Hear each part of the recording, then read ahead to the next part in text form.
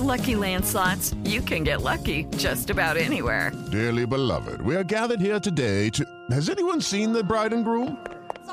Sorry, we're here. We were getting lucky in the limo and we lost track of time.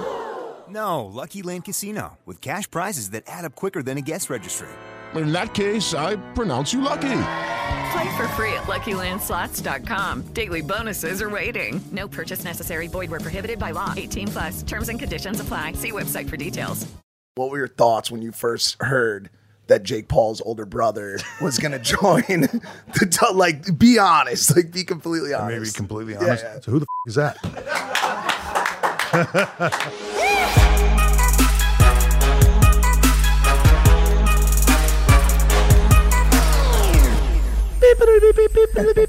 Breaking news from the Impulsive Podcast. 3 gents are sitting on a couch to bring you this important message. Dude, at some point you gotta say something. You gotta do something, bro. It's your name on the background. I know. Part of it. Anyways, hey guys, welcome back to Impulsive, the #1 podcast in the world. Now, when I say that, I mean it. It's data, and why would I lie about something like that? You can look it up. It's illegal to lie about that. Yeah. Empirical evidence. Hit that subscribe button if you're not subscribed. Logan wrestled last night in the WWE SummerSlam event of the century. You guys have all seen it. He went off the top rope through a table that also had a sandwich meat made up of Mike the Miz in the middle of it. His brain is now splintered into a million pieces. You know what? But he's going to do his best for you guys today. Logan, tell us a little bit about your state of mind last night. Yeah, I'll do my best. My neurons aren't firing the way they usually do. Yesterday was a big day. And you know what? I'm very happy to say I am feeling so healthy. I'm barely sore. I can't believe it. I did so many leaps, so many jumps. Honestly, I didn't think I was going to make it out of that without a broken arm or leg. I swear to God. That table jump, the first time I practiced it, the stunt guy goes, "You are going to break both femurs." What? He said that to you? Well, because I landed too close. Oh, got it. And dude, you know what's funny? If you guys haven't seen the clip, I've littered my Instagram with it. I'm amused. I don't know if I can say this. I'm amused by watching me do the WWE. I cannot believe it's me. Do you understand what I'm saying? I can't believe, and I watched it live. Dog, I'm me. And when I watch it, I go, "Oh, that guy's doing pretty good." I black out during it. I just focus on just like the move. I go on some. I mean, everyone says it, right? There's like the game time performer and then the person, and vastly different. So when I watch, I don't know. Did you black out? Not black out. Well, sort of. Honestly, like, did it go like this, and you're like, "What the fuck? How did I do all that?" Like 100%. Yeah. I go back in the locker room, and that 30 minutes of my life is just gone. And then I look at the replays with my jaw drop, and I have to give a thank you to so many people, because yesterday, SummerSlam 2022 in Nashville, to a 50,000 person Nissan Stadium, was incredible. These are moments that I will remember for the rest of my life. But what's more important to me is that I'm creating moments that the people watching will remember for the rest of their life. Yeah. That means a lot to me, because I had those moments growing up, and I know one day some kid's going to come up to me and be like, "I was inspired by you doing the WWE and the crossover, but I broke my femurs." Both of them. It's really working for me in the WWE. Steph McMahon, Triple H, who's the guest today, which, by the way, we shot his podcast yesterday before SummerSlam, so if you're like missing context, that's why. It's the only time we could get him. Steph, Nick, Kristen Potty, everyone at the WWE for trusting me. And obviously, like, I did this with Floyd. I got to give a shout out to Mike the Miz, my opponent, and at one point mentor, who I did beat last night. I'm 2-0. I'm winning something, which I'm winning a combat sport. He's dirty, bro. I don't like him. I can't, but you know, he allows me to shine, and he's not afraid to. And a lot of vets, for the new guy, I can't imagine that's always easy. He understands what it takes to make the organization great. He's a team player. Yeah. And I love the Mike the Miz for that. Thank you, Dylan. The guy he rolls with is problematic, bro. Ciampa. Like he's gonna do some dirty shit. I can tell already. The Mike's wife and how do you say his name, man? Ciampa. Those two, bro, you got to watch your back when those two are around, bro. Not anymore, bro. We beat him. It's over. No, but dude, when I was jumping off that pylon onto the table, I had one thought before I made the final leap. I swear to God, I'm looking around at this stadium and I'm like, this is it. You know, this is a moment that can make or break a career, or make or break you, literally in half. Both feet. Is this what he can do? What is he capable of? And I go, my life's been going so good. I did great in WrestleMania. I'm gonna jump and break both my femurs right now. Oh my gosh! You thought of that? I go, this is the end of my career. Fuck it, and then just fucking nailed it. I couldn't believe Do you it, know how bro. much force? Do you know how much force it takes to break a femur? It is the hardest bone in Did your you body. see how high he jumped, It doesn't bro? matter. I made a point to go up. Take it from someone who has broken their femur. You need to literally fall from the sky. You were up there. I'll get that done. I'm gonna have him make me go higher. I can go, brother. That Well, wasn't also, I want everybody to know, not one of us knew what he was doing. We all watched it. By the way, God, I hate to say this out loud, and I know you're partnering with them, but I'm a big fan of WWE now, bro. I was losing my mind in the crowd. Why do you hate to say it, bro? We Because have Triple H on No, today. because dude, I like to speak real shit. I'm like, this is the podcast. I want to speak my heart. When I first showed up, I go, these guys are fucking weird. I was like, everybody's like dressed weird. This 40-year-old man's in tights, and I go, dude, you're sweating. Like, get away from me. But then all of a sudden, I caught myself like, oh no, what is she doing? And I was like, oh shit. I'm like wrapped in it. Bro, you weren't even around at this point. And I was still like, oh dude, that bitch better not do that. And then she did it. I was like, no. And I was like, I'm wrapped in this shit now, but I kind of like it, dude. It's kind of like a manly soap opera. We were watching Becky Lynch. Becky Lynch. She's Great. The show. I'm telling you, once you start paying attention, if you have someone that you're locked onto and you like, suddenly the WWE becomes exponentially more interesting. And you're captivated now. Yeah. And you're locked in. You're That also- invested. When That they also- teamed up, I got so geeked, bro. I was like, yeah, that's right. Don't fucking gang up on my girl like that. That also wasn't the first time that you had engaged with the ropes that evening, climbing on it. When you first came out, you had actually had a slight run-in with the corner of the rope. So when Logan first enters the ring, the first thing he does is he goes to each corner to engage with the audience. And when he came over to our corner, he, for a split second, lost his focus on what he was doing because he saw his friends. And for just the slightest second, he was a little puppy seeing a toy in the corner. And his eyes left the rope and looked at us. And his foot slipped off right past it. I go to stand on the second rope because I'm walking from one corner to the other, right? I celebrated on the one, and I'm in the zone. I'm like, yeah, I'm the man, whatever.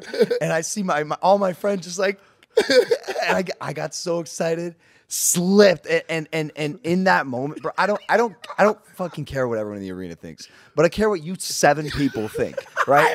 And I go, they're gonna fucking roast the shit out of me, bro. I pulled this picture up. I was so embarrassed. When he walked away, this is all of our head goes, ooh. Bro, because it's so like and the way he cheered afterwards, like he was like this in the beginning, he was like, yeah, and then he missed it, and as he was walking away to go to the other side, he goes, yeah. like this is the guy. This is the new WWE superstar. Can't even get on a fucking rope when he enters the ring. Hey, but you made it up, bro. I've never seen so many backflips on a guy's spine in my life, like ever. That was incredible. I was so tired. I cannot remember the last time I've been that tired in my life. Oh, I know. You I saw thought me you were gonna die. I think I had a heat stroke. No, you did. You were like, we left the room because we're like, dude, we need to get out of here. He looks pretty messed up. And then I walk, and then backstage, all the wrestlers are like walking around. And I saw your partner like walking by, like you beat the shit out of him, dragged him around the ring, and he's like, anyone want to get ice cream? Like, and then I come back into the room to be like, dude, you got to see it. And Logan's just On the tile, ground, ice on my like this. chest, ice on my head, on my neck. Like I don't know what happened. I think those leather pants, bro. Like You wore pants. think about it, half my body is not breathing at all. Yeah. And I did coffee before and I was kind of off, but insane, man. Insane. Life's been good.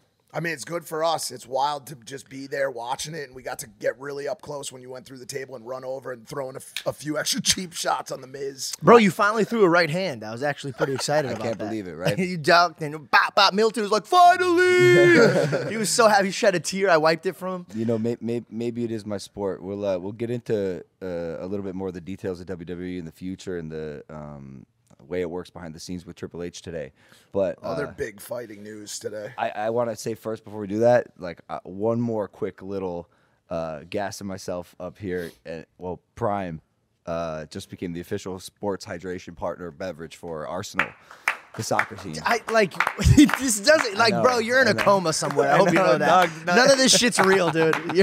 You're sleeping. The nurse is like, oh, he's still sleeping, and you're like, Arsenal. It's not real WWE. Life. It's not real life. It's that is massive, and I have to be honest. I haven't always been the biggest soccer fan, but JJ was, and Arsenal loves JJ, right? Like that's part of the reason he's such a good London's partner. huge with it, yeah, bro. Like he runs the UK, and Arsenal really respects him, and JJ loves Arsenal, and so for him it was a dream come true. But for the business, you know, this solidifies that we are a true competitor. We are a better for you, better tasting hydration beverage that is rivaling some of the biggest companies in the world. Our data shows how competitive we are in this market, but now we have one of the best sports teams in the world representing and using our drink to fuel them for their sport. Yeah, that's huge, bro. Huge. Are bro. you able to They share wouldn't that take it if data it wasn't point? great. That one data point?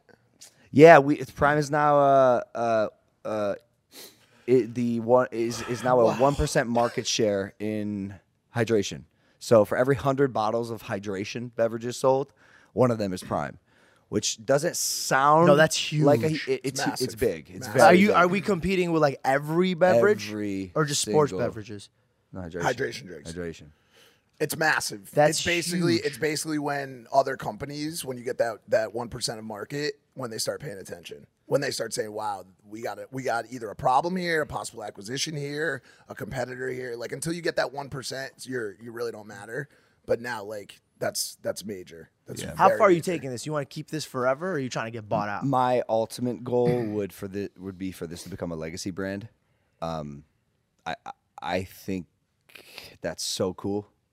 Like for this to be around, expand the product, right? Prime is an amazing brand, and we're capable of making an amazing product. What else can we make in the beverage category? And I think it can be a legacy brand. JJ is poised to do amazing things in life. So young, 29 years old. I'd like to think I That am is too. young. Bro, we're young. We are just getting started, scratching the surface. So that's why it's exciting. Anyways, enough of that. Jake's fight. I'm walking out to go to fight WWE, and we get some news on Twitter. I didn't find this out until afterwards, but He was about to show Pam right before you go on. I was the first person to see that's it. very Mike. That's very Mike. I was the first person to see it, and I was like, "Dude, fuck, bro, this is wild. I can't believe this is happening." I immediately felt really bad for Jake. He's obviously been training his life away for this fight. His fight got canceled. Again. Evidently because Hashim couldn't make weight. I mean, People are saying he's ducking, bro. you know, at what point do you not want to try to make the weight because you're a little nervous? Like, at what point is it not worth it? I can't believe it. I can't believe the social media stars scaring off the real boxers. They're all backing out. The kid can't get a fight. And we feel so bad for him. Like, if you had any idea how grueling training camp was, the 4 hours of training per day, the sparring, constantly getting hit, having to eat right, making sure your diet's correct, sending your girlfriend back to LA because you don't want to get oxytocin boosts so you can stay in killer mode. Like, for weeks, months on end. Like, Fine, I'll box him. Send me the contract, Jake. I want the same amount of money. And he has to pay everyone on his payroll. He has to pay for the jets that were supposed to take him to and from New York. And every single fighter on the undercard. Oh, he lost millions. Lost millions.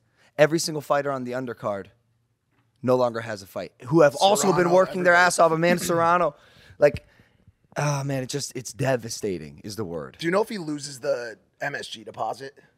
I don't know how that works. I don't know. Because they asked Dana White about it last night at the UFC after, and he said his everybody's deal is different. But I mean, you probably got to drop a few $100,000 just to lock in the shit. It's just a mess. We have a new sponsor. They're called Good Ranchers. They sent us some meat to Puerto Rico, and it was good. It was great. It was great. Every single steak from Good Ranchers receives the highest USDA grade possible. Plus, this meat is 100% American. They consistently deliver the best quality every single time right to your door. You can take your meals to the next level with Good Ranchers. Plus, they're giving an exclusive offer of 2 free 18-ounce prime ribeyes to anyone that uses my code Logan at checkout. These are seriously big ribeyes that you can get for free. You're going to have an outstanding source of protein that tastes great, makes you feel great, and makes sure you're fueled to hit your goals. Head on over to goodranchers.com/Logan to claim your $80 of free prime ribeyes before they're gone. Eat like a king. Hello, it is Ryan, and we could all use an extra bright spot in our day, couldn't we? Just to make up for things like sitting in traffic, doing the dishes, counting your steps, all the mundane stuff. That is why I'm such a big fan of Chumba Casino. Chumba Casino has all your favorite social casino-style games that you can play for free anytime, anywhere with daily bonuses. That should brighten your day a little.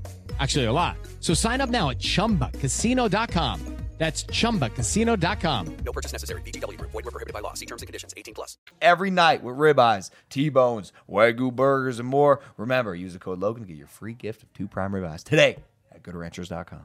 Free steaks. Hello, it is Ryan, and we could all use an extra bright spot in our day, couldn't we? Just to make up for things like sitting in traffic, doing the dishes, counting your steps, all the mundane stuff. That is why I'm such a big fan of Chumba Casino. Chumba Casino has all your favorite social casino-style games that you can play for free anytime, anywhere with daily bonuses. That should brighten your day a little. Actually, a lot. So sign up now at ChumbaCasino.com. That's ChumbaCasino.com. No purchase necessary. VGW Group. Void where prohibited by law. See terms and conditions. 18+. Back to the program. Your mom had some choice words to say back to Hasim after this happened. So Jake had put out this kind of report on what had happened, why the fight had been canceled. Your mom quote tweeted it and had written just simply, "You're a pussy," at Hasim. Great writing. Went for the guy's throat. And, was nervous. Here's what happened. Mike took my mom's phone and tweeted from her phone. Like, in Mike's defense, she had this paragraph of nonsense. And he goes, listen, let me wrap it up for you. He deleted everything, and he just goes, "You're a pussy." And then she looks at me, she goes, "Is that great?" I go, "Listen, I trust Mike on this." She goes, "Should we send this to the team to, review first?" I go, "Pam, I already tweeted it. It's been tweeted for 5 minutes." He has one on draft, actually. She goes, it's draft one for her. Tell him the draft one. I don't remember it. It's man. Okay, so he has one in the draft, and she says it's on site. Oh, it's on site. Yeah, she was like, "I like that. Tweet that one." So she goes, "What site is it?" I was like, "Nope, just let him tweet." So Hasim responded to it. He did not. Yes, and what was it? Her team responded to my sweet mother, calling him a puss. And from what I understand, so did the New York State so did the Boxing mom, Commission. dude. Hasim's mom? I think I may have unintentionally started a major battle here. Oh wow, he's been very active the past however many hours. We have a podcast with Jake, which is also why it's problematic. Selfishly, we have a podcast with him, and for a good 10 minutes of it. It's a great podcast. It's coming out either later this week or next week. But we were talking about his fight. We're going to have to cut around all that, do the surgery so you guys don't have to hear the bullshit. He's saying, so Hasim is saying, tweeted, "Jake and his team canceled the fight, not me. The fight isn't happening on their accord, not mine." Yeah. He said back to your mom, your mom said, once again, surprisingly, I can't believe she would say this, "You're a pussy," at Hasim. And he said, somebody put some, I don't know if I really want to read this. Say it, Mike. Actually, can you read it? All right. Somebody put something in this wrinkled bish mouth, my zipper stuck, and we go and see who the pussy when you run into my mama. Somebody put something in this wrinkled bish mouth, my zipper stuck, and we go and see. Oh, it's on site when I see this motherfucker. That's a pretty aggressive thing to go. Is there a way that I could go back and not tweet that? Because this was not my intent, man. And Evan, you should have stopped me. She actually just sent a voice memo. She said, "Did you see Hasim's response to me?" And I said, use the draft. I said, yeah, maybe don't. I said, maybe don't respond. She did just send another voice memo. Should I play it? Sure. It's 34 seconds. No. Okay. Damn. Well, yeah, the Jake episode's coming too. We still have plenty of meat in that podcast. We have a special message for Andrew Tate. We got Triple H going on the podcast. It's an amazing episode. If you have not subscribed, hit that subscribe button. And yeah, let's cut to yesterday. I'm sorry, Pam. Hey, Steph. How are you? Hey. How are you? You mind if we watch? No, not at all. No, please join us. All right.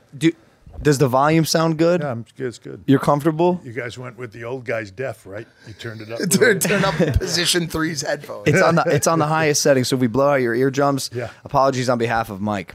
My hearing is really good. It's my vision. That's more. Can you see me right now? I can. Distances are fine. If you ask me to read something, I'm not even close. I can't even read. Whoa. Well, that's not because of my vision. That's because I'm stupid. It's just a skill set. It's a skill set thing that you never learned. I'm mastering it. Yeah. I got an intro for you. Go. Are you ready? Our guest is one of the greatest and most iconic WWE superstars of all time. He transitioned out of the ring and is now the executive vice president of talent relations and is officially the head of WWE Creative. He's actually my boss. He is the 14-time world champion. He is the cerebral assassin. He is the king of kings. It is the game. Triple H, ladies and gentlemen.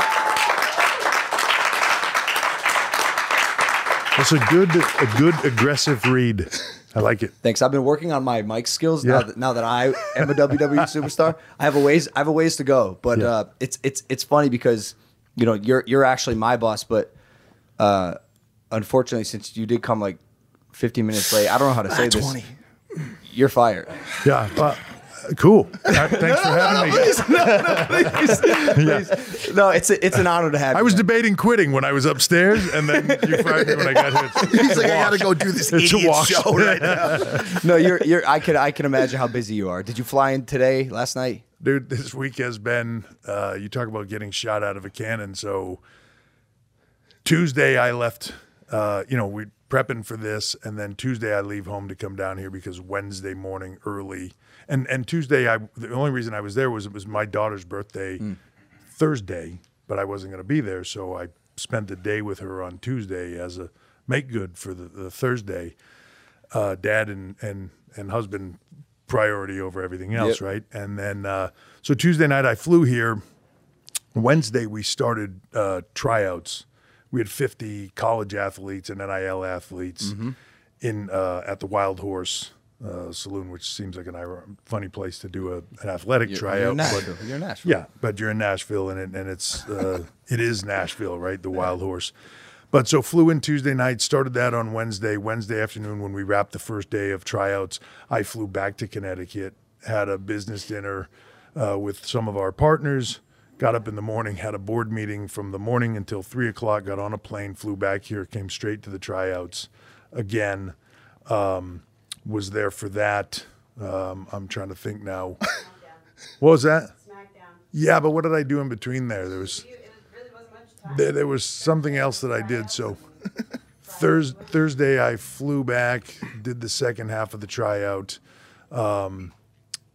God, there was something else I did in between there. But anyways, then yesterday, no, I haven't had time for my yoga. Yeah, I wish I did. Is there any leisure jammed in there? Like, did you go to Top Golf or something? I didn't. Not just nothing. The leisure was driving from Wild Horse to the hotel, back to Wild Horse, nice, or to the airport. But then yesterday we started first thing in the morning, had tryouts again, then media, then some stuff with fans, then got on a plane, flew to Atlanta, did SmackDown, got back on the plane, flew here, was at Taker's one-man show last night, got up this morning. I'm here with you guys. Head over to the stadium and watch you, if there was a roof on it, blow the roof off. Yep. No roof, by the way, is interesting. I'm wondering if it's going to be humid, if the energy is going to be different. Nah, dude. So the one thing, it's funny, like those stadium shows, the energy will be different because there's a slight delay. As weird as it sounds, it's not really that far away, but there's a slight delay. So when you do something, there'll be like a gap and then a reaction. Interesting. Right? It'll be slightly different. And the sound a lot of times goes up. So smaller venues, like one of the loudest arenas for me in the country is Chicago, is Allstate Arena. It used to be called the Rosemont Horizon. I've been in that place. I can recall distinctly in like late 98, 99, wrestling Austin in that building. It was right after Sean got injured. Austin had just become champ. He was crazy over. And I can remember laying in that ring, and we'd done about a 40-minute match or 45-minute match, laying in that ring closer than we are and having to scream at each other to communicate. And we just couldn't, and Steve's deaf anyways, but we could not hear each other. It was so incredibly loud. So buildings like that where it's tight and the roof is small and it's got a wooden roof, it's made acoustically well. Yeah. That is it almost vibrates through you, right? Stadiums are different. Yeah. I'm new to this, obviously, and so like there's gonna be an interesting dynamic here because I'm curious, right? As the new guy, and I'm sitting in front of a vet, a legend, and now my boss. But I noticed distinctly how much louder and how much more I could feel the energy just last week at MSG. Yes. Oh my God, so loud. I'm not doing arena or like stadium performances often, but man, Madison Square Garden went nuts, man. Yeah, and I also think that just the fact that you're at the Garden, like adds to it. Yeah, your adrenaline and everything else amplifies, right? So like to me, when you're geeked like that, that's the first time you performed Madison Square Garden. Yeah, and we opened too, Right. with physicality. We were going crazy. Yeah, I know, right? And you blew the roof off the place. But and let me just say this to you, to your credit, right? And Mrs. The Garden is probably the most jaded arena in the world, right? They are like, we used to say back in the day sometimes, like, God, I mean, you got to cut somebody's head off with a chainsaw in this joint to get them to seen care, it all. right? They've seen it all. Inside and outside the Garden. From Bruno to Hogan to Cena to Rock to Austin to just everything, right? Yeah. And they've seen it all, they've done it all, and that's the place where, like, if you get them at the Garden, you got it. Yeah. And you got them at the Garden, dude. Thanks, so man. hats off. So Thanks. Nashville's roofless. It's roofless. It's Nissan Stadium. So you've performed, actually, just to remind you, at a roofless stadium before. With- You fought a really small boxer by the name of Floyd Mayweather in a roofless stadium. I remember it was pouring rain. It just the fandom is different. Saz, but also let me tell you the difference in that. So you box a dude like Floyd, you have one focus. Yep. Right? I don't care if you fight anybody, you have one focus. Right? An athletic event is different. One focus, it's the person in front of you. Right? You're not so worried about fans. You're not so worried about the reaction. It's like I'm trying not to get tagged and get knocked out and embarrass myself in front of the world, right? Or whatever that is. Your focus is clean. Our job is to make them go crazy. Your focus is on their reaction. I can't believe you're saying this. I just told this to my girl this morning. I'm trying to gauge how I feel going into this new venture. And even like he's been making fun of me. I've just been like quiet this trip and like super reserved, collecting my energy because I have never thought about this much stuff in my life for performance. Yeah. Like I want to put on a good show. It's not just about the physicality. I got to be an entertainer, and you told me that. I said it to at you, WrestleMania. right? Because I feel like that's the gap that people have, right? Even our talent that have been doing this a long time. It's not the moves, right? It's not the. It's like watching a movie.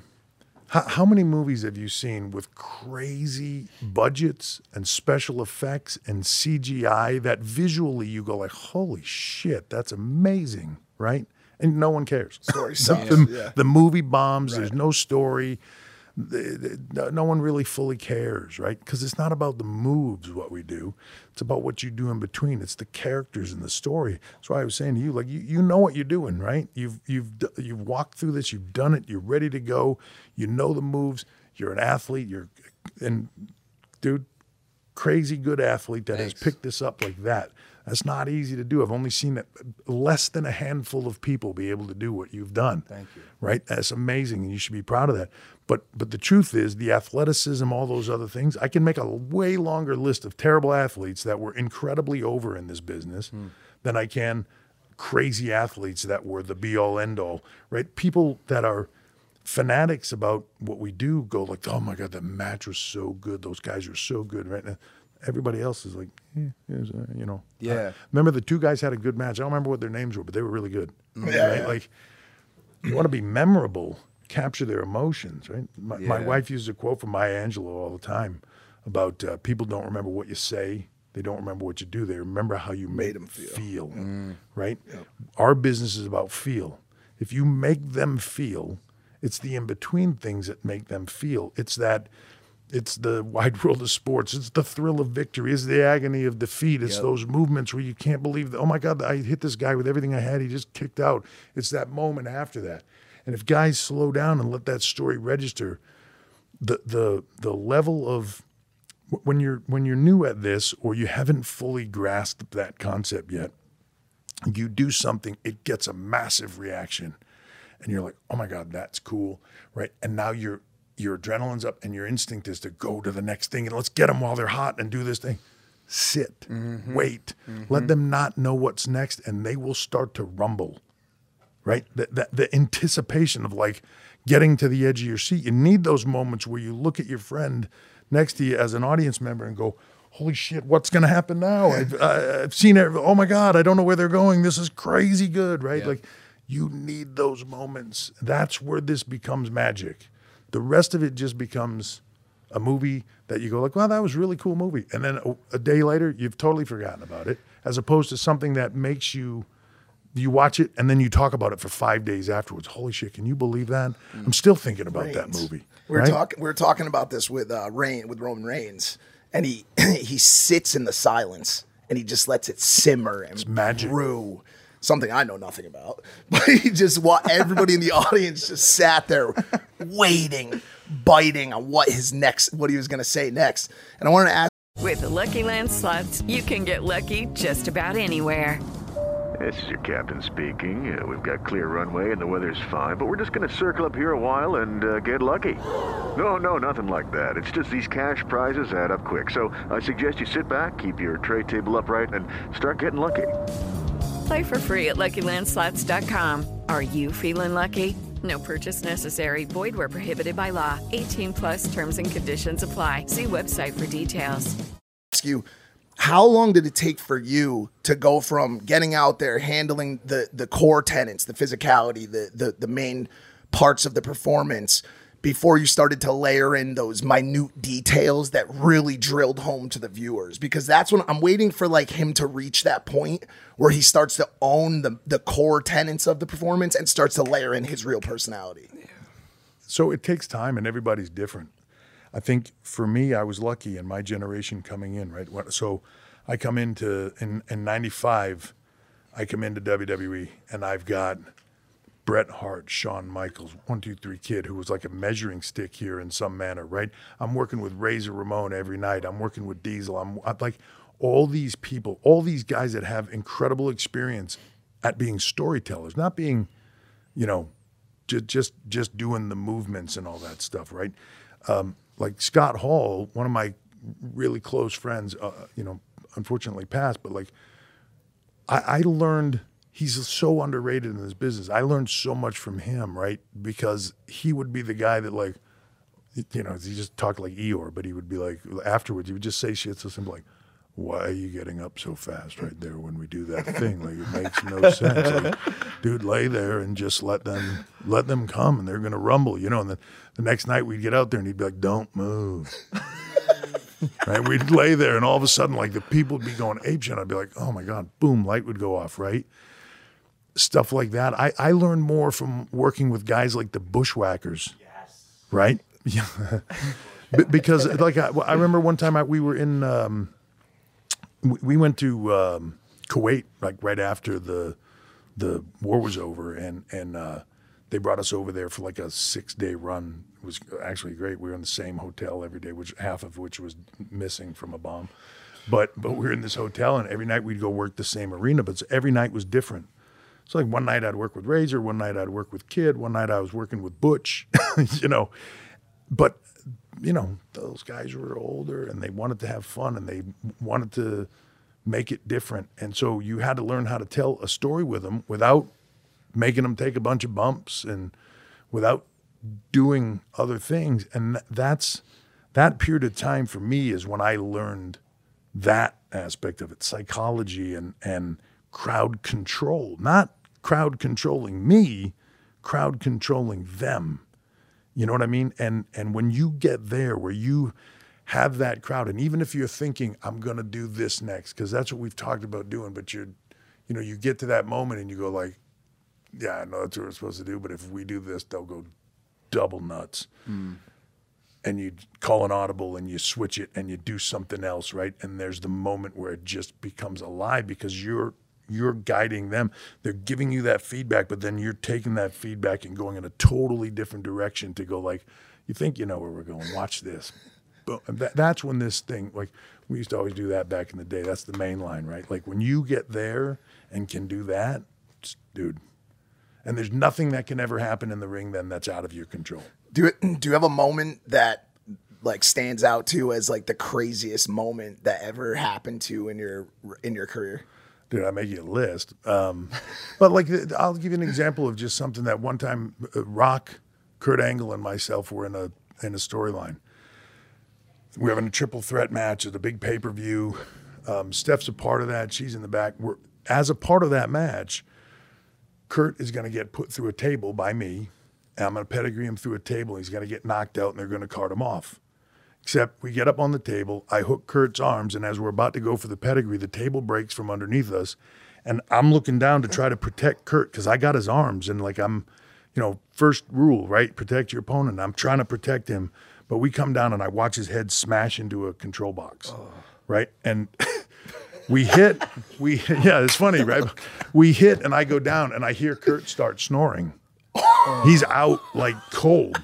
So I put my hand on him. I go, Kurt, you okay? And he wakes up and he starts trying to get up and take a mouthpiece that he doesn't have out of his mouth.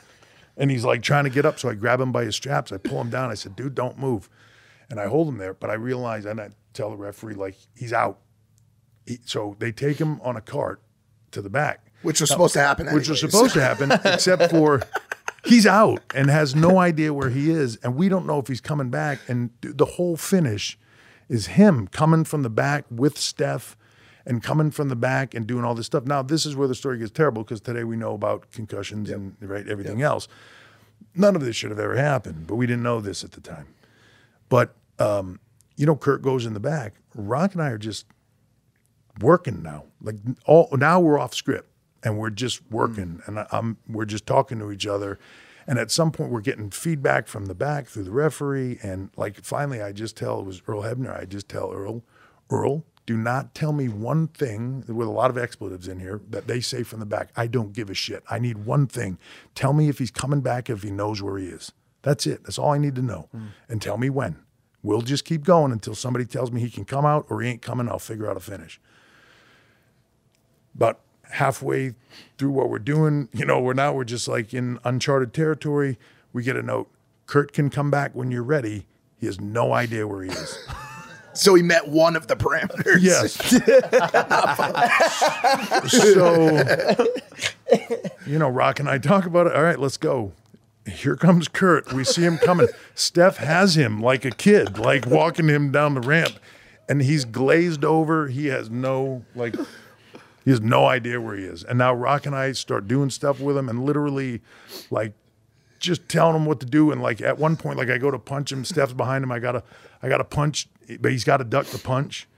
And I'm going to hit Steph. And like, he can see me rearing up, but he's just looking at me like, I know he is not ducking. I grab him by the neck and I pull him out of the way, so I can hit Steph. Like that's the kind of stuff like you can't, there's no way to plan for it. There's no way to anything, right? And when you watch that match back, you go like, oh my God, I would never know anything was wrong. I would never know anything was amiss, any of it. But for us, we were flying without radar and just going. And when you get to that place, you can do anything, but it's a challenge and stuff happens. It just is what it is, right? Injuries happen, moments happen where things change, and you got to just be able to switch on the fly. Not you, obviously, yet, but if you do this long term and you do it long enough, you get there. I've heard these stories about being able to adapt, and it is so crazy to me. Again, as the newcomer, like WWE is a living, breathing organism, and everything changes and happens so quickly. But at the same time, while it is living and it is breathing, it's also a machine, a very well-oiled machine, right? Yes. I've never been involved with an organization that functions with such fluidity. I'm told where to go. I'm told what to do, and I listen. I'm a good employee. Please, Appreciate that. Please don't fire me.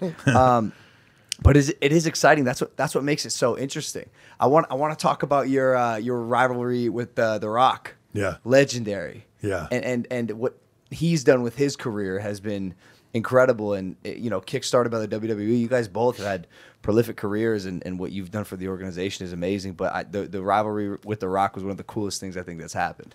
It was for me. At the time, you don't realize it. We've all talked about this. Me, Stone Cold, Rock. We've all had these conversations at separate times. What an era that was, and the talent, and what we had to work with each other, and it just was a special time. But at the moment, it was just like Thursday. It was so weird. Yeah, you didn't understand it at the time. Now you look back and go like, oh my God, it was so amazing and so wonderful, and the people that we had to work with, on any given night. Like, I can make you a list of the most talented guys ever in the history of the business, and I was getting to work with them, So when Rock came in, I was kind of just getting past my hurdles here and was sort of getting elevated into a position.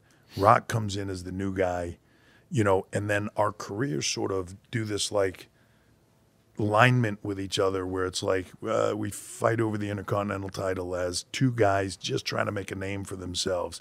Then we do make name for ourselves, and we're still fighting over the Intercontinental title, and it goes as high as, ladder matches at WrestleMania, SummerSlam, and like these huge moments. Then he gets into the Nation and goes from being Rocky Maivia to The Rock.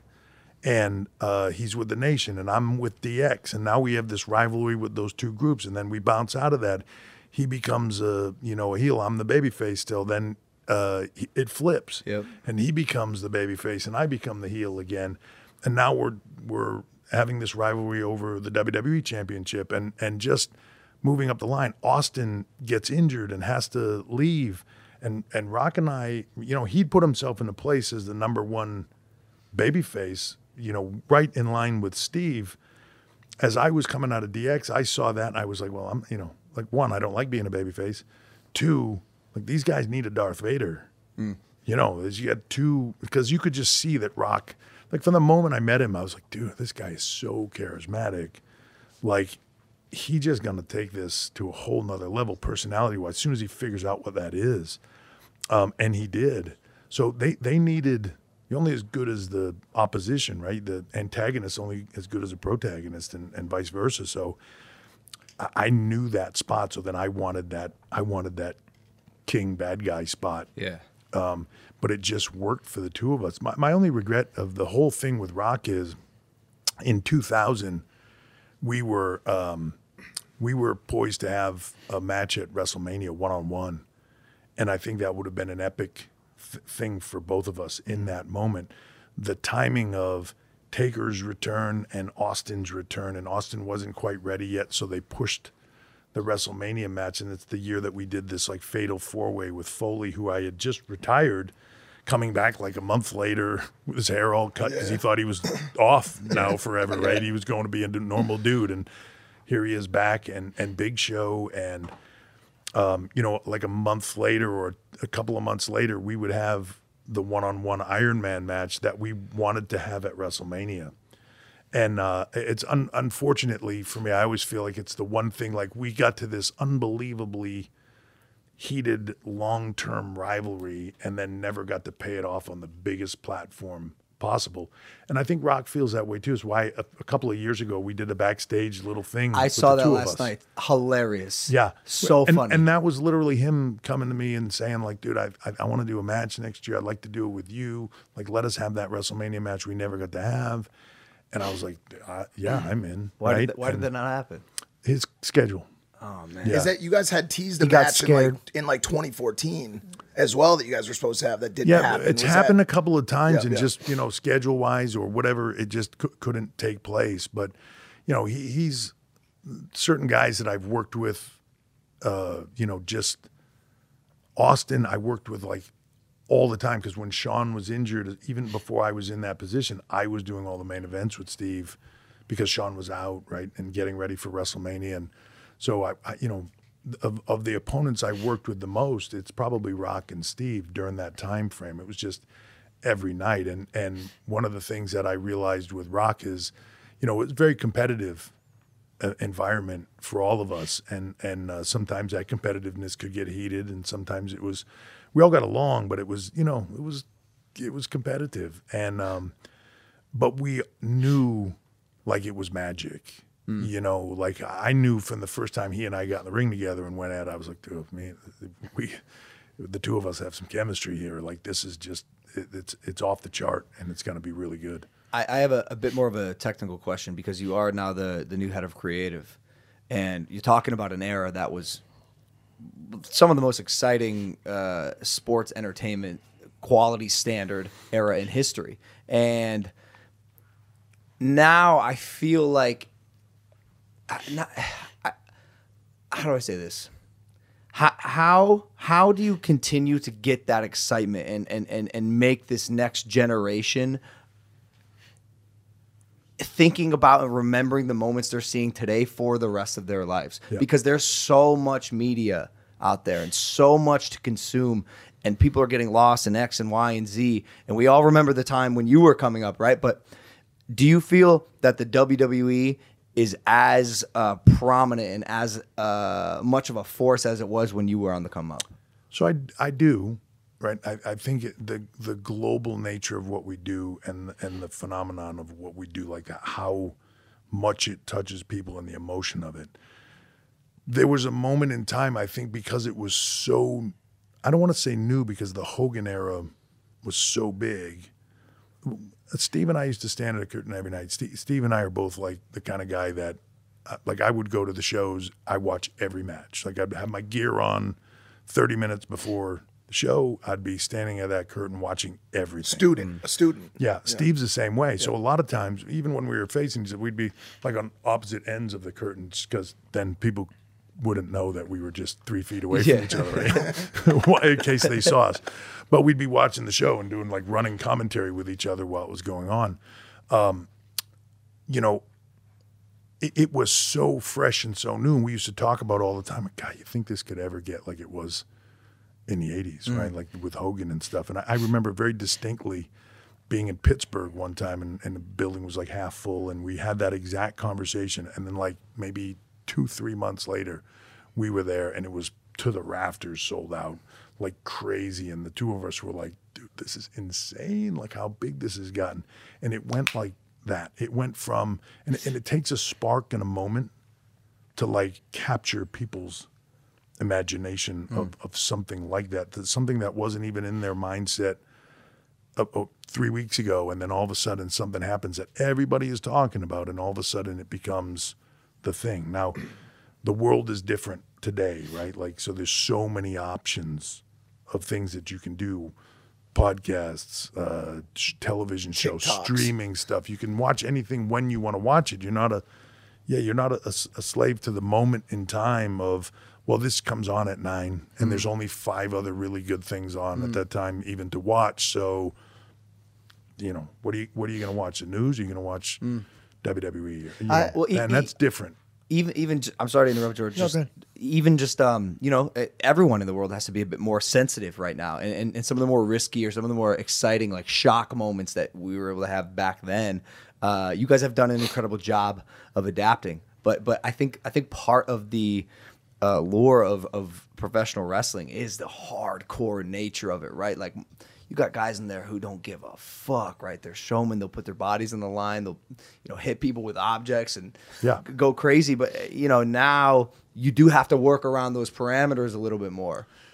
You do, but like I often think that, so a lot of times that stuff is overblown. It's the story, right? Like if you watch a movie, and I always equate what we do to movies, right? To me, if you watch a movie and it's just a slasher film, it's fun, but it's not going to stick with you forever. It's just blood and guts and it's slashing and everything's just like who can do the more violent kill or the crazier kill or whatever that is, right? Then what's the most ridiculous way somebody can die in this movie and have their guts come out and an eye pop out of their head or whatever that is, right? It doesn't stick with you.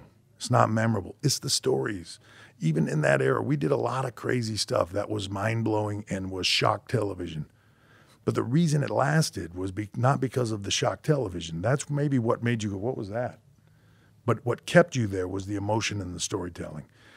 You don't need the shock if you tell the emotion and the storytelling, right? And there's moments in time of that through generations. I remember when I was a kid and everybody like General Hospital. You guys don't even probably know what that is. Oh, I do. My mother watched it. Of course, my mom watches it to this day. There you go. And it was like the biggest moment in time of like this. I remember being a kid and this Luke Laura storyline, right?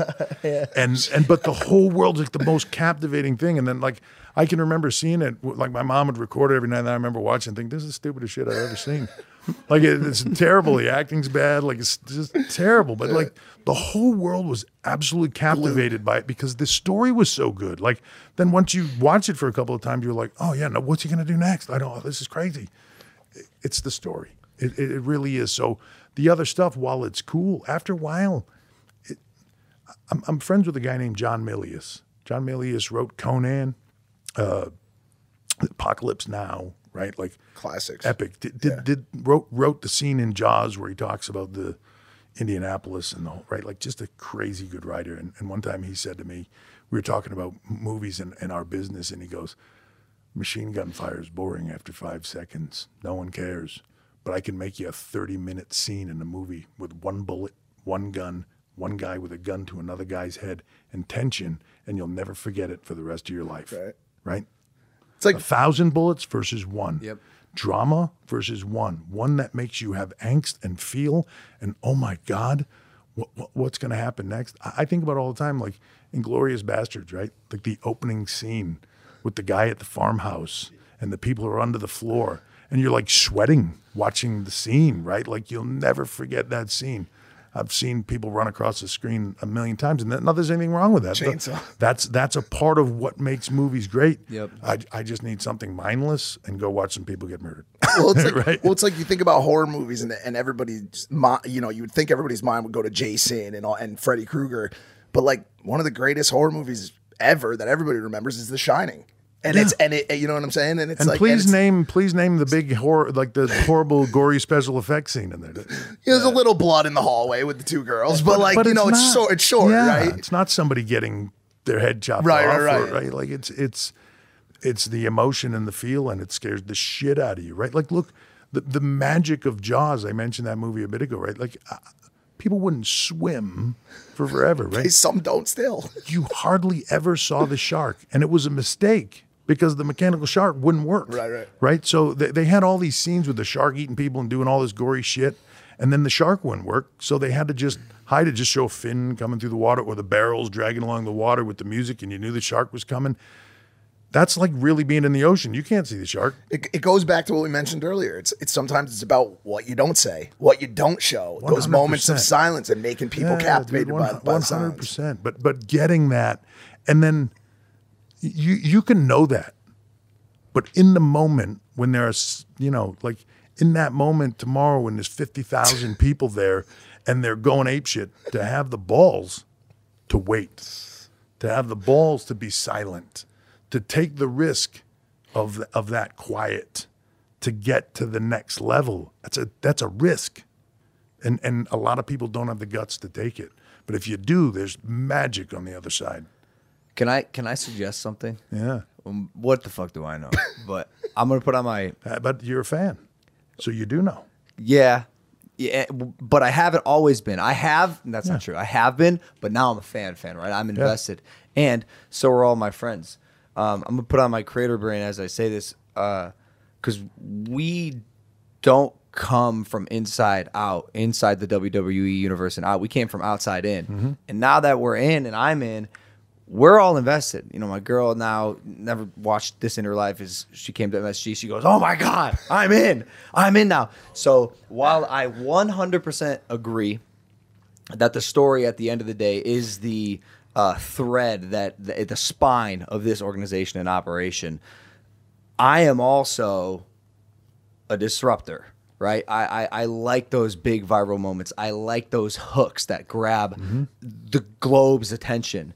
And I think if there was a way to, tastefully, I don't want to go too shock and awe, too decapitate, show the guts and everything. Yeah. But if there's a way to create those moments to hook people who aren't normally invested in the WWE and then get them invested with the rich nature of the stories, I think that's where you guys are going to crush. And honestly, that's where I would like to help out as well. Because I don't come, again, from this world. I come from mainstream, how do I make you care with a fucking 6-second Vine and then now attach you to my decade-long almost career that people are still watching. Yeah. And I think if there's a way to weave those two worlds, WWE is a universe. Let's make the shit a multiverse. Yeah, look, dude, couldn't agree with you more. I think you're just saying that is genius, right?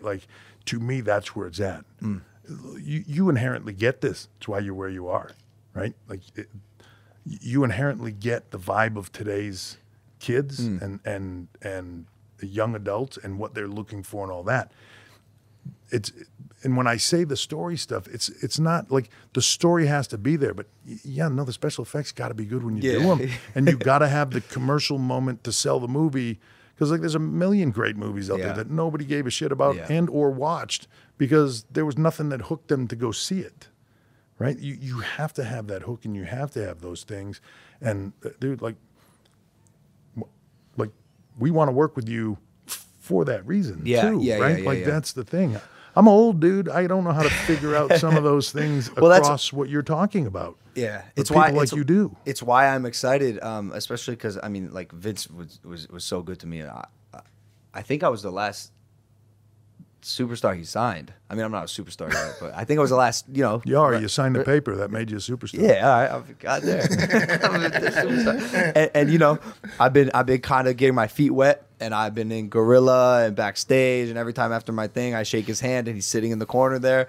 And last week at MSG, it was you, And so I think there's a really interesting opportunity to I don't know, do some shit that has not been done before. So I'm gonna be pitching ideas all the time at you, and I'm counting on it, dude. Okay, good. Yeah, good. I'm counting on it. Look, I'll say this about Vince: massive shoes that I couldn't even dream of beginning to think I could fill. Right, the gap there in this moment is massive, but the opportunity to take it in a direction that has never gone before is massive.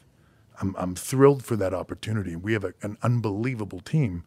That it's never going to be one person. One person can't even begin to fill his shoes. It's going to take an entire team of people to jump in those shoes, because without him, there's none of this, right?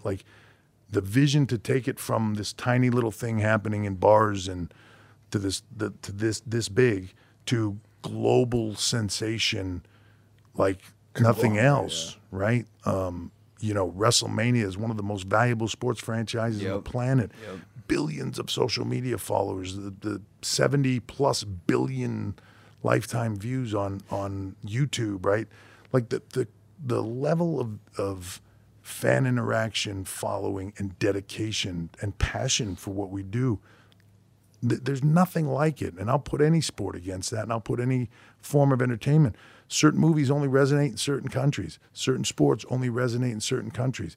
Name one that goes everywhere. Yeah. It's WWE. Right? On the topic of social media and how it's gonna play with the WWE, we're in the era of social media creators, influencers, whatever you want to call them.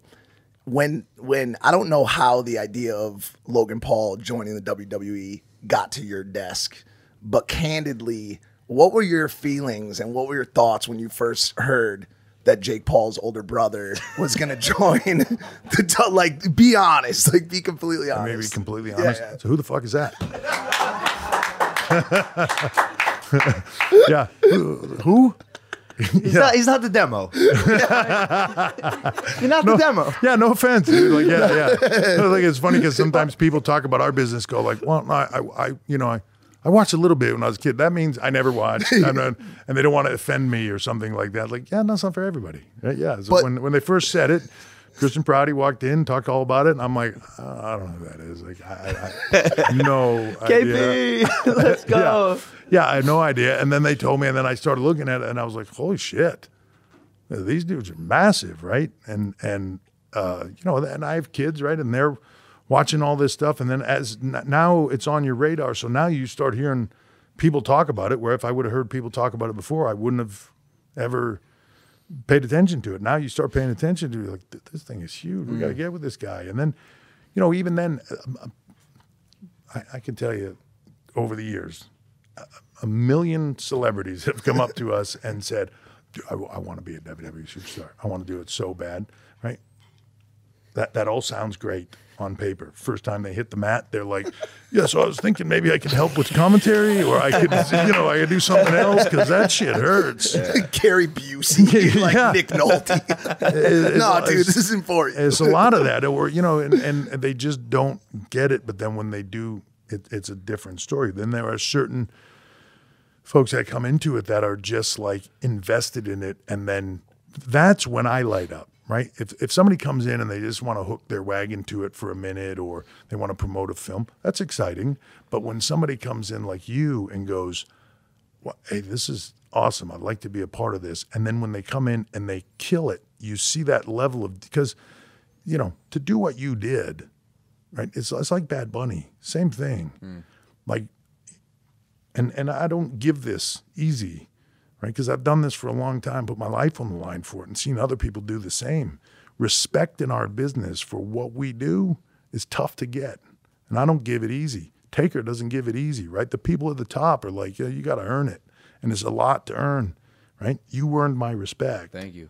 Big time. Bad Bunny earned my respect, big time, because to do what you did, you had to dedicate yourself 100%. I don't even mean just going to the gym for a couple hours and going through the motions and doing the stuff. I mean, dedicate yourself to it. Like, you woke up in the morning thinking about it, you went to bed at night thinking about it, right? That's the difference to me. And when you can do that, now I want to help you succeed. Yeah. I want to help somebody go, because I know what that's like. I know it's the greatest gig in the world. If you can make somebody help somebody feel that, because they have a passion for it and they're willing to grind and they're willing to put in that level of dedication, take the risk, everything else, shit, yeah, let's go. I have no problem earning respect. I've done it before, and I intend on doing it in the WWE. I will say, though, I do really feel like I have a bit of a cheat code, and I did hop to the highest level so quick, and I can kind of feel some of the other wrestlers sometimes with maybe a little chip on their shoulder, because they put in years, decades even, of work just to get where I am now. And look, if a dude comes into a podcast next week, starts whipping your ass a month later, you're like, yeah, we've been at this shit. I'm gonna kill this guy. 100%. Yeah, what's going on? And I feel like I get it. I don't know how I'm here. I just am. But I do want to commend all the people who have been doing this, for the majority of their life, like most of my now peers have been. And I know you are big in recruitment, which I think is going to be massive in the future of the WWE, right? NIL, you mentioned, next in line at the beginning. That's huge for us. Yep, and NXT as well? Yeah. So, NXT started, we created... With you, right? Yeah, I mean, us, right? Like, so as a company, Vince and I sat down, this is years ago. Obviously, I wore Steph out talking about it before that, but we talk about it, and like, there was a moment in time where Vince was so successful at creating one brand, but it in turn shut down all these territories and all the places that guys had to go learn this craft over time. And we started talking about it in a manner of saying, like, we're like 10 years from now, 20 years from now, we're screwed. Like, where are these guys coming from? Yeah.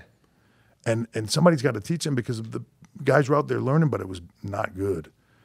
And somebody had to teach them properly and correctly and teach them how to do it right. So how do you do that? How do you get better quality athletes? How do you get better quality humans? All that stuff.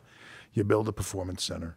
You make it, at the time, you make it super cutting edge, where a professional athlete that is thinking about doing this, can walk in and go like, oh yeah, this is like, even if to learn, the money's not great up front, but I get to be an athlete in a place like this. I'll do this every day for a while and see if I can do this.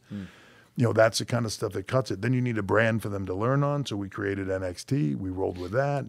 The difficulty for us has been and always been on the recruiting side, finding people with the passion to do this, with the athletic skill to do this, the charisma to do it, which is king, and then the right human beings. The biggest pool of people to do that is collegiate athletics, right? It just is why the NFL can let go of 500 players a year, because they have this ocean of talent coming into them at any point in time. And for every person that's in college football waiting to get in the NFL, there's hundreds that are in other sports that no one looks at, and there's no professional avenue for them. And when you get done being a hammer thrower, your gig is, I either coach or I get a gig doing something else, whatever I got my degree in. But we couldn't engage with those collegiate athletes because of the NCAA rules and all that, right? Even though we're an entertainment company, we risk their eligibility, and it was difficult.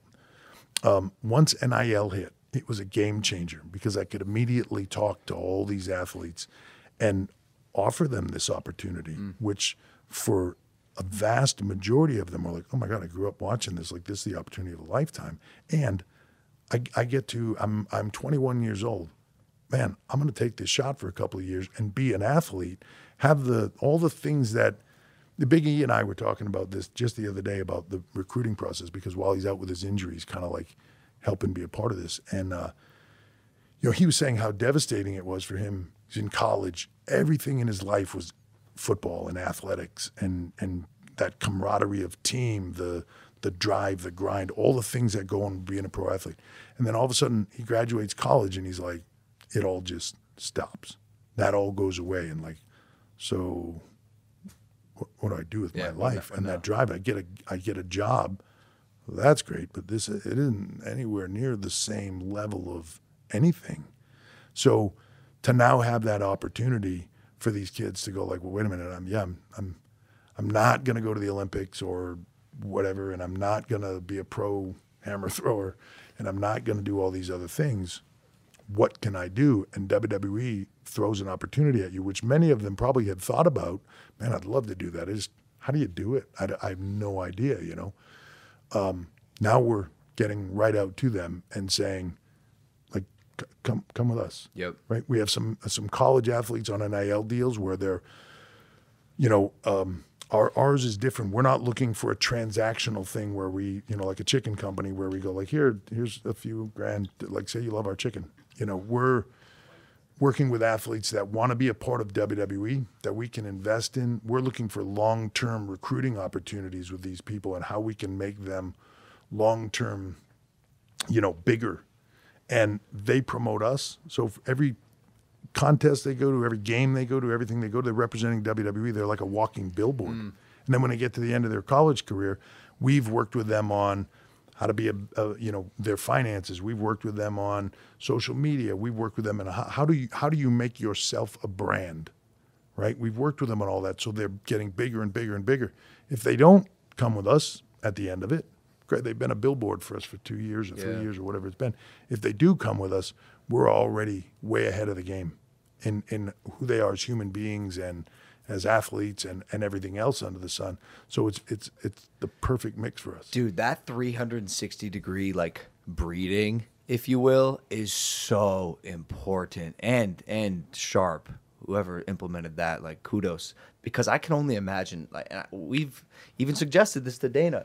White, if the UFC had a program where they were 360-degree breeding their fighters, and they came in with in the ring or the octagon with the enthusiasm, excitement, charisma, branding, personality if every UFC fighter was a Conor McGregor, or any WWE superstar. But if you're just sitting waiting, we can create, or we can have the attempt at least to create a Conor McGregor. And we do. You have a ton of them. We have Conors. Generational, right? Yeah. From Bruno Sammartino all the way through to Roman Reigns right now and everything in between. And you can even throw Brock Lesnar into that list, because where did he learn to do the personality, charisma, all those other things that he had, right? Athletically, yes, but the rest of it, from us, so his level of promotion and all that stuff was next level when he went to UFC, and that's what he jumped off on. But yeah, if they can do that, but what boxing and all those sports do is they're just waiting for the next generational they're waiting. talent. They're waiting. Yeah, you're just waiting for somebody to come along that captivates you, right? And we're different. We can control that environment. We can control and we also can control the narrative long term. I remember having a conversation with Dana when they were going into China and the Chinese national girl was fighting for the title. Yeah. We saw him at the ESPYs and he was like, I was congratulating him on the movement into China and all, and he said, "Yeah, and I need her to win." And he was like, "It's all just if she gets killed, it's all for nothing. If she wins, man, we're on fire." And I said to him, like, "It's the magic of what we do. I know she wins with us." True, because she lost. I think. I don't recall. I don't recall at the time how that went. I thought she won, but I'm not positive. I also apparently don't recall. Yeah. We just got the 5-minute sign from our producer Dylan. I want to ask. I thought you ran this. Not really. He's the boss, or at least he also throws us up symbols that we don't even know what he's saying. Sometimes he does this. He's like runs by and gives you gang signs. And yes, we're like, what are we supposed to do with this info? I think he wants to fight us. I don't know. I'll throw down.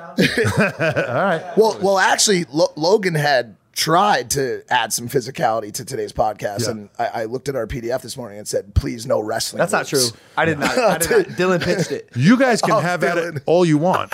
I'm of a watch mode now, so like I'll critique it. Wait, ask about over here. Ask about Steph. Not participating. I want to talk about Steph a little bit. Let's go. Steph is right there. Yeah. Your wife, daughter of Vince. If you want her to whip your ass, go ahead. I don't care. No. You want to get her involved? I don't want any problems. I'm scared of her. You should be too. Yeah, let me just say. All my bosses are in this room. You've been hit hard. Her slap will take your eye out of your head. I'm just saying. I believe you.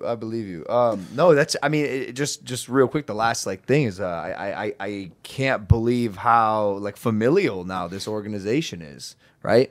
She's in charge. And now you're, again, the head of creative, and you guys work in tandem, and you work in tandem at home because you're married. You have kids? Yeah, 3 kids. God, three girls, 16, 14, 12. I'll be honest with you, it sounds like a nightmare. It's a lot. The 16-year-old just started driving, just got her permit. I'm starting to teach the 14-year-old now a little bit. I'm panicking about the little one trying to learn how to drive because she's the nut job. But it's going to be... Wait, so how does... I love you, Stinker. Don't listen. I love you, Stinker. I mean nut job in the best way possible, yeah. But, okay, so you're both so busy and you're always here. I see. Who is raising these children? We just put kibble out and some water, and we just lock the door so they can't get out, and then just let them go. What's the biggest challenge of working alongside your the person you're married to? Because I work with my spouse as well, so I know there's quite a bit of challenges there. What's the biggest challenge you guys have found? I mean, honestly, if I was to look at her always being right, that's the hardest. Yeah, how much of that happy wife, happy life carries into the sometimes boardroom? It's just hard to swallow, but you just have to do it. I'm gonna get slapped when I do it. Yeah. No, it's just wild, because it started as a storyline, correct? That's why we always joke that our marriage works so well, almost 20 years, and I think we're more in love now and happier now than we were even then, which is really cool. Being married to your best friend is awesome, but we always say it works the best because we had a dry run on TV. We were married. Do you still have a writer now? You had rehearsal. Yeah. Have 3 daughters. I need to have a chat. Don't talk back. I need to have a chat with the writer, but we were married, had a violent divorced the whole thing on TV, and so we know what it's all like. You got it out of the way. Yeah, we got it out of the way. We're all good now. Well, Steph, thanks, and Nick, and Nick, our co-CEO, and my booking assistant over there, Sonny Khan, is my booking assistant. I'm gonna go pick his brain. Drink Prime. I'm gonna go pick his brain for some good ideas on SummerSlam later today. Amazing. Well, I want to give and KP too, you guys all a personal thank you. For trusting me and welcoming me with open arms into this business. It is a lot, and I'm glad that there's trust between us, that you guys trust in me to do what I need to do to put on a great show and continue propelling this organization forward. I love working with you because of what I said earlier. Your passion for this, dude. When I looked over from Gorilla the night you were going to go out there, and I walked over and said the stuff to you, I could see it in your eyes as you were staring at the ground, getting yourself into it. I could feel it coming out of you, and I was like, this dude is like, he's one of us. He's as passionate about this. This is in his soul right now. That's why I went over and talked to you, right? Like when somebody has that level of passion, I can't help but want to go over there and work with them. And if there's some way that I can assist them to get it even more and become even bigger, man, I'm all over it. So for me, thank you for the passion for it, because not everybody has it. Some people come in here differently, and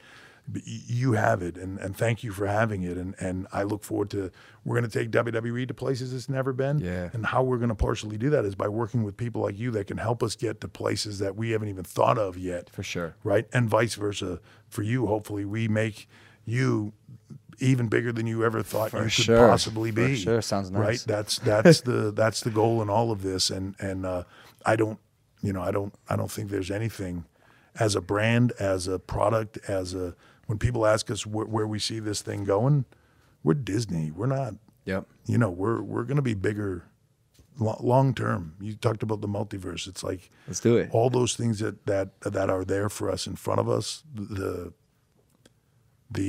exponential growth and where we can go and where we can take this, and the desire to, and no one's going to stop us. I love that, man. Wow. This has been an honor. I'm going to go stretch because I have a match tonight at SummerSlam in front of 50,000 people. When they asked me to do this and they said, well, you can do it that morning, I'm like, should he do it that morning? Because I feel like I'm good doing it that morning, but I feel like he's going to be kind of like thinking about later. Maybe we should do it a different time. Yeah. They said you were fine with it. So wait till you see him at 2 a.m. at his after appearance.